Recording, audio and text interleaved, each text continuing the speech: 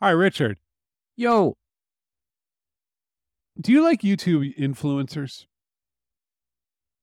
no, I don't. That's not true. Generally speaking. It's not true. You have like 5 you love in the headphone community. No, I'm fine with it. I don't like the one. There's certain ones I don't like. Like who? I have a child. I have children. Oh, it's a lot. It's a lot. You know, influencers that are like, check it out. Look what I can do with it. A half-filled water bottle and like coins. Oh, And then my boy. kids just shed IQ points. It is rough. It's like Those I don't like. it's like alcohol for children. Or they like just- the ones that run into like the middle of a street in Milan and set up a basketball net and then ask people to shoot into it, and then they cheer around the old man who gets it in. It is a lot of it is terrible, but there are some very good informed. There's this wonderful gardening influencer that I like out of New Jersey. I forget his name. I can get his name. What do you real think quick. of? Oh, okay, fine. What do you think about Mr. Beast? I don't know that influencer. Is he big? He's more famous than like Barack Obama. Wait, seriously? Yeah. I don't know anything about this guy. Well, I'm going to tell you about him because there's a good article and we should talk about it.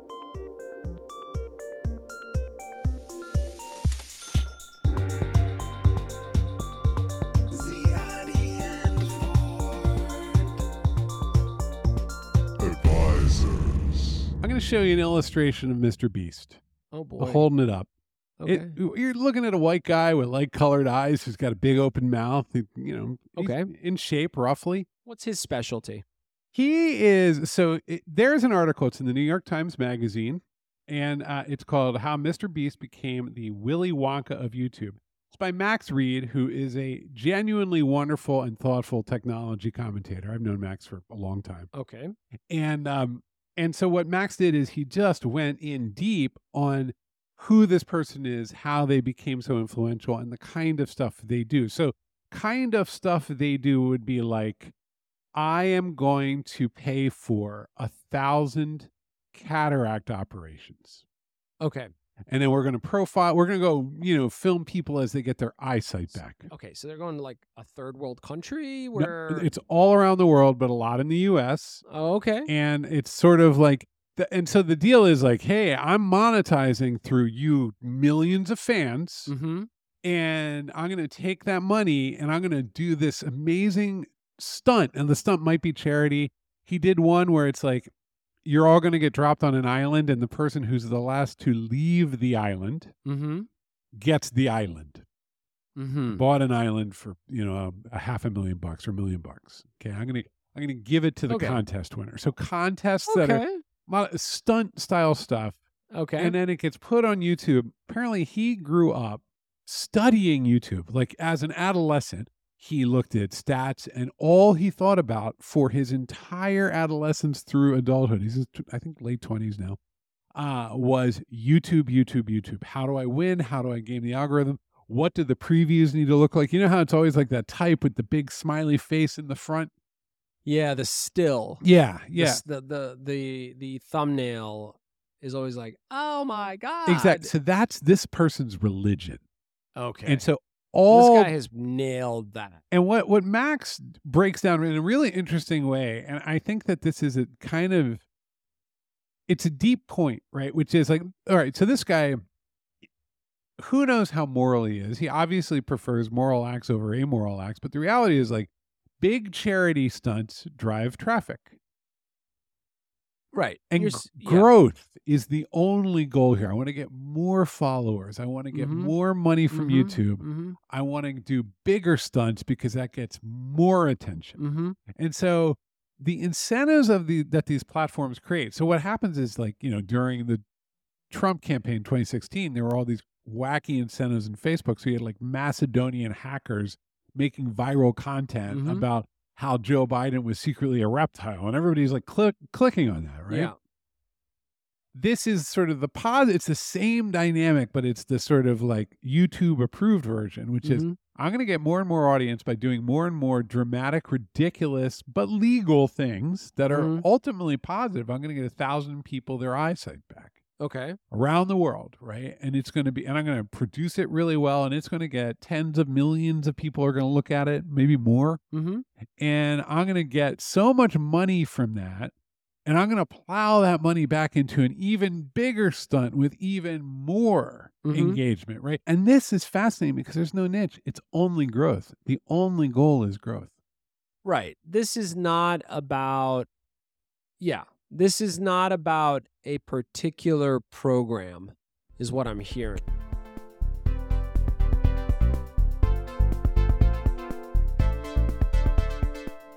Can I say something that's extremely undergrad, but I think true, and then I want you to beat it up? Sure. This is the alignment of the media industry with capitalism. It's like the end game. It's the end game because it is absolutely growth focused, and content is utterly secondary to growth. Yeah, I mean, I think what you have here, right? If you look at the apparatus of like advertising historically, there's a bunch of moving pieces to it. And everybody got their cut, right? There was the ratings agencies that like their reports were huge because it told you which show was number one. Hey, Welcome Back, Kotter is number one with a bullet. That's right. Right. And when a show's number one, you can sort of price it. Now, do you have to price it against some exact formula? No. So what you had was ABC saying, hey, you know what? Our audience has gotten bigger and bigger, and we're getting the 18 to 35. So we're going to charge you this much, right? So there's an arbitrariness full circle, right? And then you've got the ad buyers. Let's look at the function there, right there, because you're describing a market. Okay, so the market is the ratings agencies like Moody's. Yeah. What is the quality of the asset? And you have buyers who are advertisers who represent large brands. Yes. And you have sellers who create content and then literally, especially in network TV, used to blast it out over big sticks that they put in the sky. But there's one more. Okay. Which is the brokers in between. When the Saudis show up and say, I'm going to get into golf. You don't show there's a particular rate card that comes together, regardless of how many people are viewing it. You know what's funny? It's just that moment. So you're talking about the fact that like there's a merger between the Saudi golf organization and like the PGA, right? Yes. Okay, so this happened, and everyone was really against this, and then it got quiet. Well, money. And you could feel it. There's a throbbing force of unlimited capital. Yeah. Where everybody's like, no, we're never going to do this. So what you have there, that's not a market. That's not interesting. A market. You don't see that as a market. It's a reputation market. No, you know what? Look. Hey, look, man, I used to run an agency. Mm-hmm. And I remember telling a very large investment bank that I was going to charge them very differently than the nonprofit librarian organization that we charged. I don't know why. But I was like, we're going to do that because you need us. We have value to you, and I know who you are. I know who the broker on Madison Avenue, who's the ad buyer. When the Saudis show up and say, we're going to build a city, we're going to dig a ditch in the desert and build a city in it that doesn't use electricity. Mm-hmm. And we want to advertise, I know exactly what to charge them. This is what is so fascinating about the economy inside YouTube, which is there is no broker. It is, and goes back to your point. By being wholly focused on growth, there is nobody who's going to step in and take their vig. Like there's nobody who's going to be like, you're heading up to tier AA, which means now you got to come talk to me. There's nobody. YouTube has said, this is the formula. Good luck. Well, we talked about this the other day with Facebook. Reddit has a weird marketplace where mod labor is essential for their growth. Sure. And so they're currently still like there's a mod strike going on on Reddit, right? So as we're recording, but Facebook doesn't. Facebook is just like, you want to manage a group, you manage a group. Don't make any trouble for me. Yeah. Right. It's just, that's right. I gave you the box, shut up. And YouTube, it is a little more complicated. There are more middlemen involved. There are advertisers. You get cuts of things. There are talent agents who focus on growth YouTube. drives. Growth drives. And Mr. Beast is his own creation. Yes. Mr. Beast has his own staff, his own world. Oh, no. That's an empire. He's built a little empire there, but YouTube is his platform. And the pact he has with YouTube, look, I'm sure YouTube has visited him, but the pact he has is like, look, you make us a penny, you can keep 1/10 of it or whatever it is. And he's like, he all right, follows all the rules. I'm All their rules. going to make you lots of pennies. Yeah. Lots and lots of pennies. He and also- you're going to make me rich. He follows their rules in the spirit, not just to the letter, right? Like he is a creation of YouTube. And I think what's wild too is you look at these, he's as big as network TV. Bigger in some I'm not ways, surprised. right? Like it's just shocking. And then and this is the first time I've seen a serious profile of him in the Times, right? Like if I don't know, if like an extra on Succession has a story to tell, they can tell that story. Yeah. But this guy is like, everybody's like, He's oh, a force. What? Where'd he come from? And Yeah. meanwhile, I've been I don't know if I've ever watched a full video, but I've seen him everywhere for years now. Yeah. And Do this you like him? this is not content for me. Okay. I like just flat out. Now, do I like other influencers who stare at the camera and do stuff that I think is interesting around like computers or synths? Sure.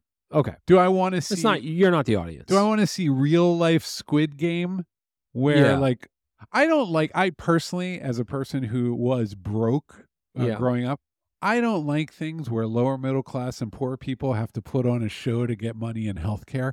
I feel that makes me feel it's not just like a leftist progressive thing. It just brings out a lot of bad feelings for me. Yeah. Like when I didn't have enough pairs of pants. Yeah, and look, to be clear, I'll tell you something Mr. Beast did that I didn't do.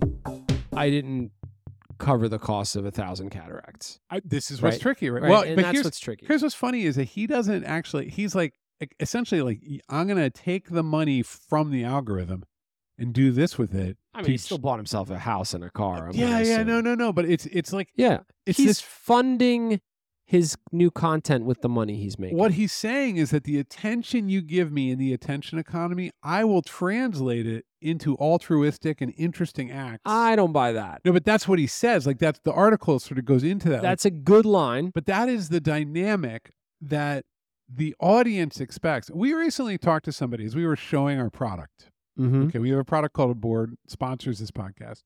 We talked to somebody and we showed it to them and they're like, this is really great. This would be really, really valuable. And we're like, cool. What would you pay for it? And he was like, pay for it? Yeah. This is a professional with a small business. He's Yeah. like, I don't really pay for software. Like, what are you talking That was about? alien to Yeah, him. and like for him, he's in a market in which like he's in the middle of a marketplace and everyone has their hands in his pockets. Mm. Like he is essentially kind of owns a franchise and he uses services provided by the friend, but he uses third-party web services and everybody's fleecing him. And he's just like, yeah, that's how the world works. Yeah. So like, you're going to give me software and then you're going to mine my data and then Mhm. we're going to be fine. Right. Mhm. Like, and we're like, Yeah. no, we don't really want to do that. I think most human beings now understand our industry and the content industry to be this like endless extractive cycle. And it's depressing, but I think that's how they see it.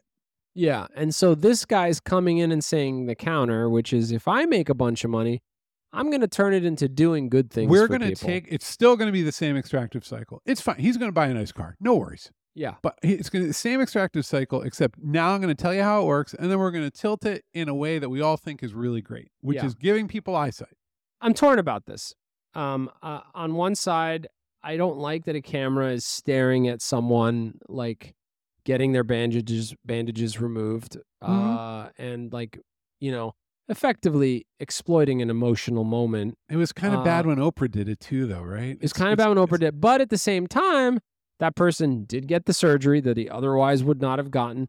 There's an old a lot of them are like in the article, like they're Mr. Beast fans. They're like so excited. They're like, Yeah. I got my eyesight back. many years ago, I'll close it with this. Many years Okay. ago, McDonald's had started using recyclable brown paper bags. There was a day when I'm old enough to mention this. Styrofoam. It was styrofoam and white. They were bleached paper. Yeah, people which- our age actually associate that squishy styrofoam with childhood. Yeah. Filet of fish was a blue styrofoam, Mhm. and the bag was white. Yeah, And then yeah. they moved on to paper and then the bag went brown. It really, but also it was when there would be photos of landfill, Yeah. it would just be McDonald's wrappers Yeah. everywhere. And then, the press kind of came out and it was like, well, this is disingenuous. They're obviously doing this so that they can pull at our heartstrings and blah, blah, blah, like, et cetera, et cetera. Yeah. Essentially, you're McDonald's. You're going to pretend you care about the environment. And their response was essentially this: all of our stuff is now recyclable. Look, Which was essentially like, well, how about you look away from our intent and look at the result? And I think about this guy. When I think about this guy, I think about that, which is, I could sit here and talk about like the beating ethical heart of McDonald's, or I could just conclude, you know what? There's no more styrofoam. They're not bleaching paper anymore. Everything is recyclable. Yeah, the food kind of stays in your body an extra 7 days, but let's put that aside for a moment. And that's good. It's a good outcome. Let's put aside intent. I'm going to simplify this for everybody, which is you don't have time and resources to have ideological frameworks about all the stuff that's going on. You don't. Save your time. Yeah, just literally like either join a temple. Yeah, garden. Or do like something else. read one of those like intro to philosophy books by, a Princeton philosopher. Yeah. And just go like, I'm going to live my life this way. Because if you actually try to apply some razor to all of these situations, there's so much of everything. Yeah. You won't make it a day. Yeah. That's what happens to people on Twitter. And you watch like the blood come out of their ears.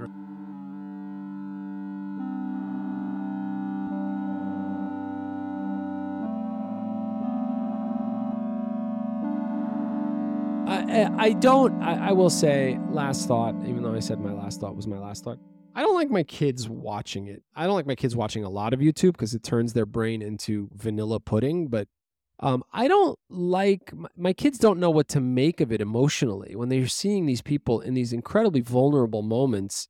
Yeah, they got a surgery or they got money and they're crying because they have a stack of hundreds in their hand. Yeah. I don't really want to explain that. If they see me get angry about it, I'm like, why are you watching that? That's ridiculous, I would say. And they're like, what's ridiculous? That's someone just gave someone money and they're real happy as a result. What's wrong with you, Dad? I had a funny moment with my son because I don't know, same problem. He's getting into YouTube and he likes to watch the video game stuff. And I always worry that like, how far are we away from him shaving the sides of his heads and saying like, women were born to serve men? Like, when's that going to happen? Because it's YouTube. Well, I'll send you certain YouTube channels you can recommend to him. You don't need us to recommend them. YouTube does a really good job. and then he's like, hey, do you want to look at these Garbage Pail Kid cards with me? Because he's still 11, We sat on my lap and we looked at Garbage Pail Kid, and every like fifth or sixth would be like, that one's kind of racist.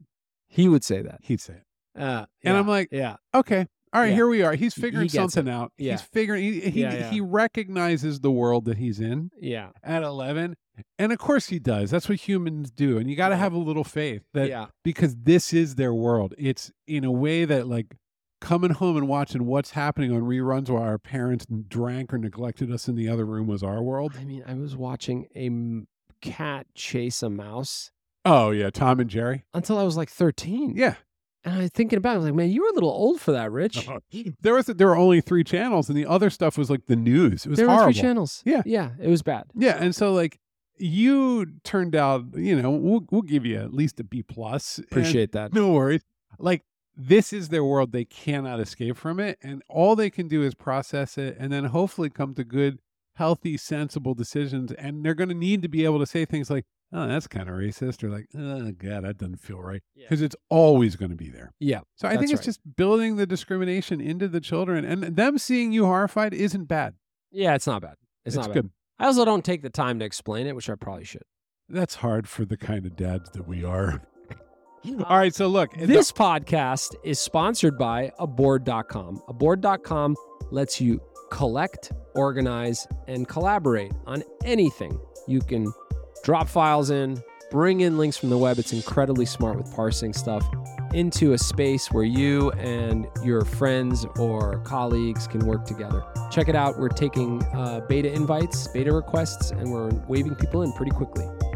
Aboard.com. And if you like us, check us out at ZiadiFord.com, at Twitter on at ZiadiFord. And you can send us an email to hello@ziadiford.com. And also, go check out How Mr. Beast Became the Willy Wonka of YouTube by Max Reeds from the June 12, 2023 New York Times. It's a very good, very thoughtful piece, and I'm glad that we were able to discuss it on this podcast. Yes. Bye. Have a lovely week.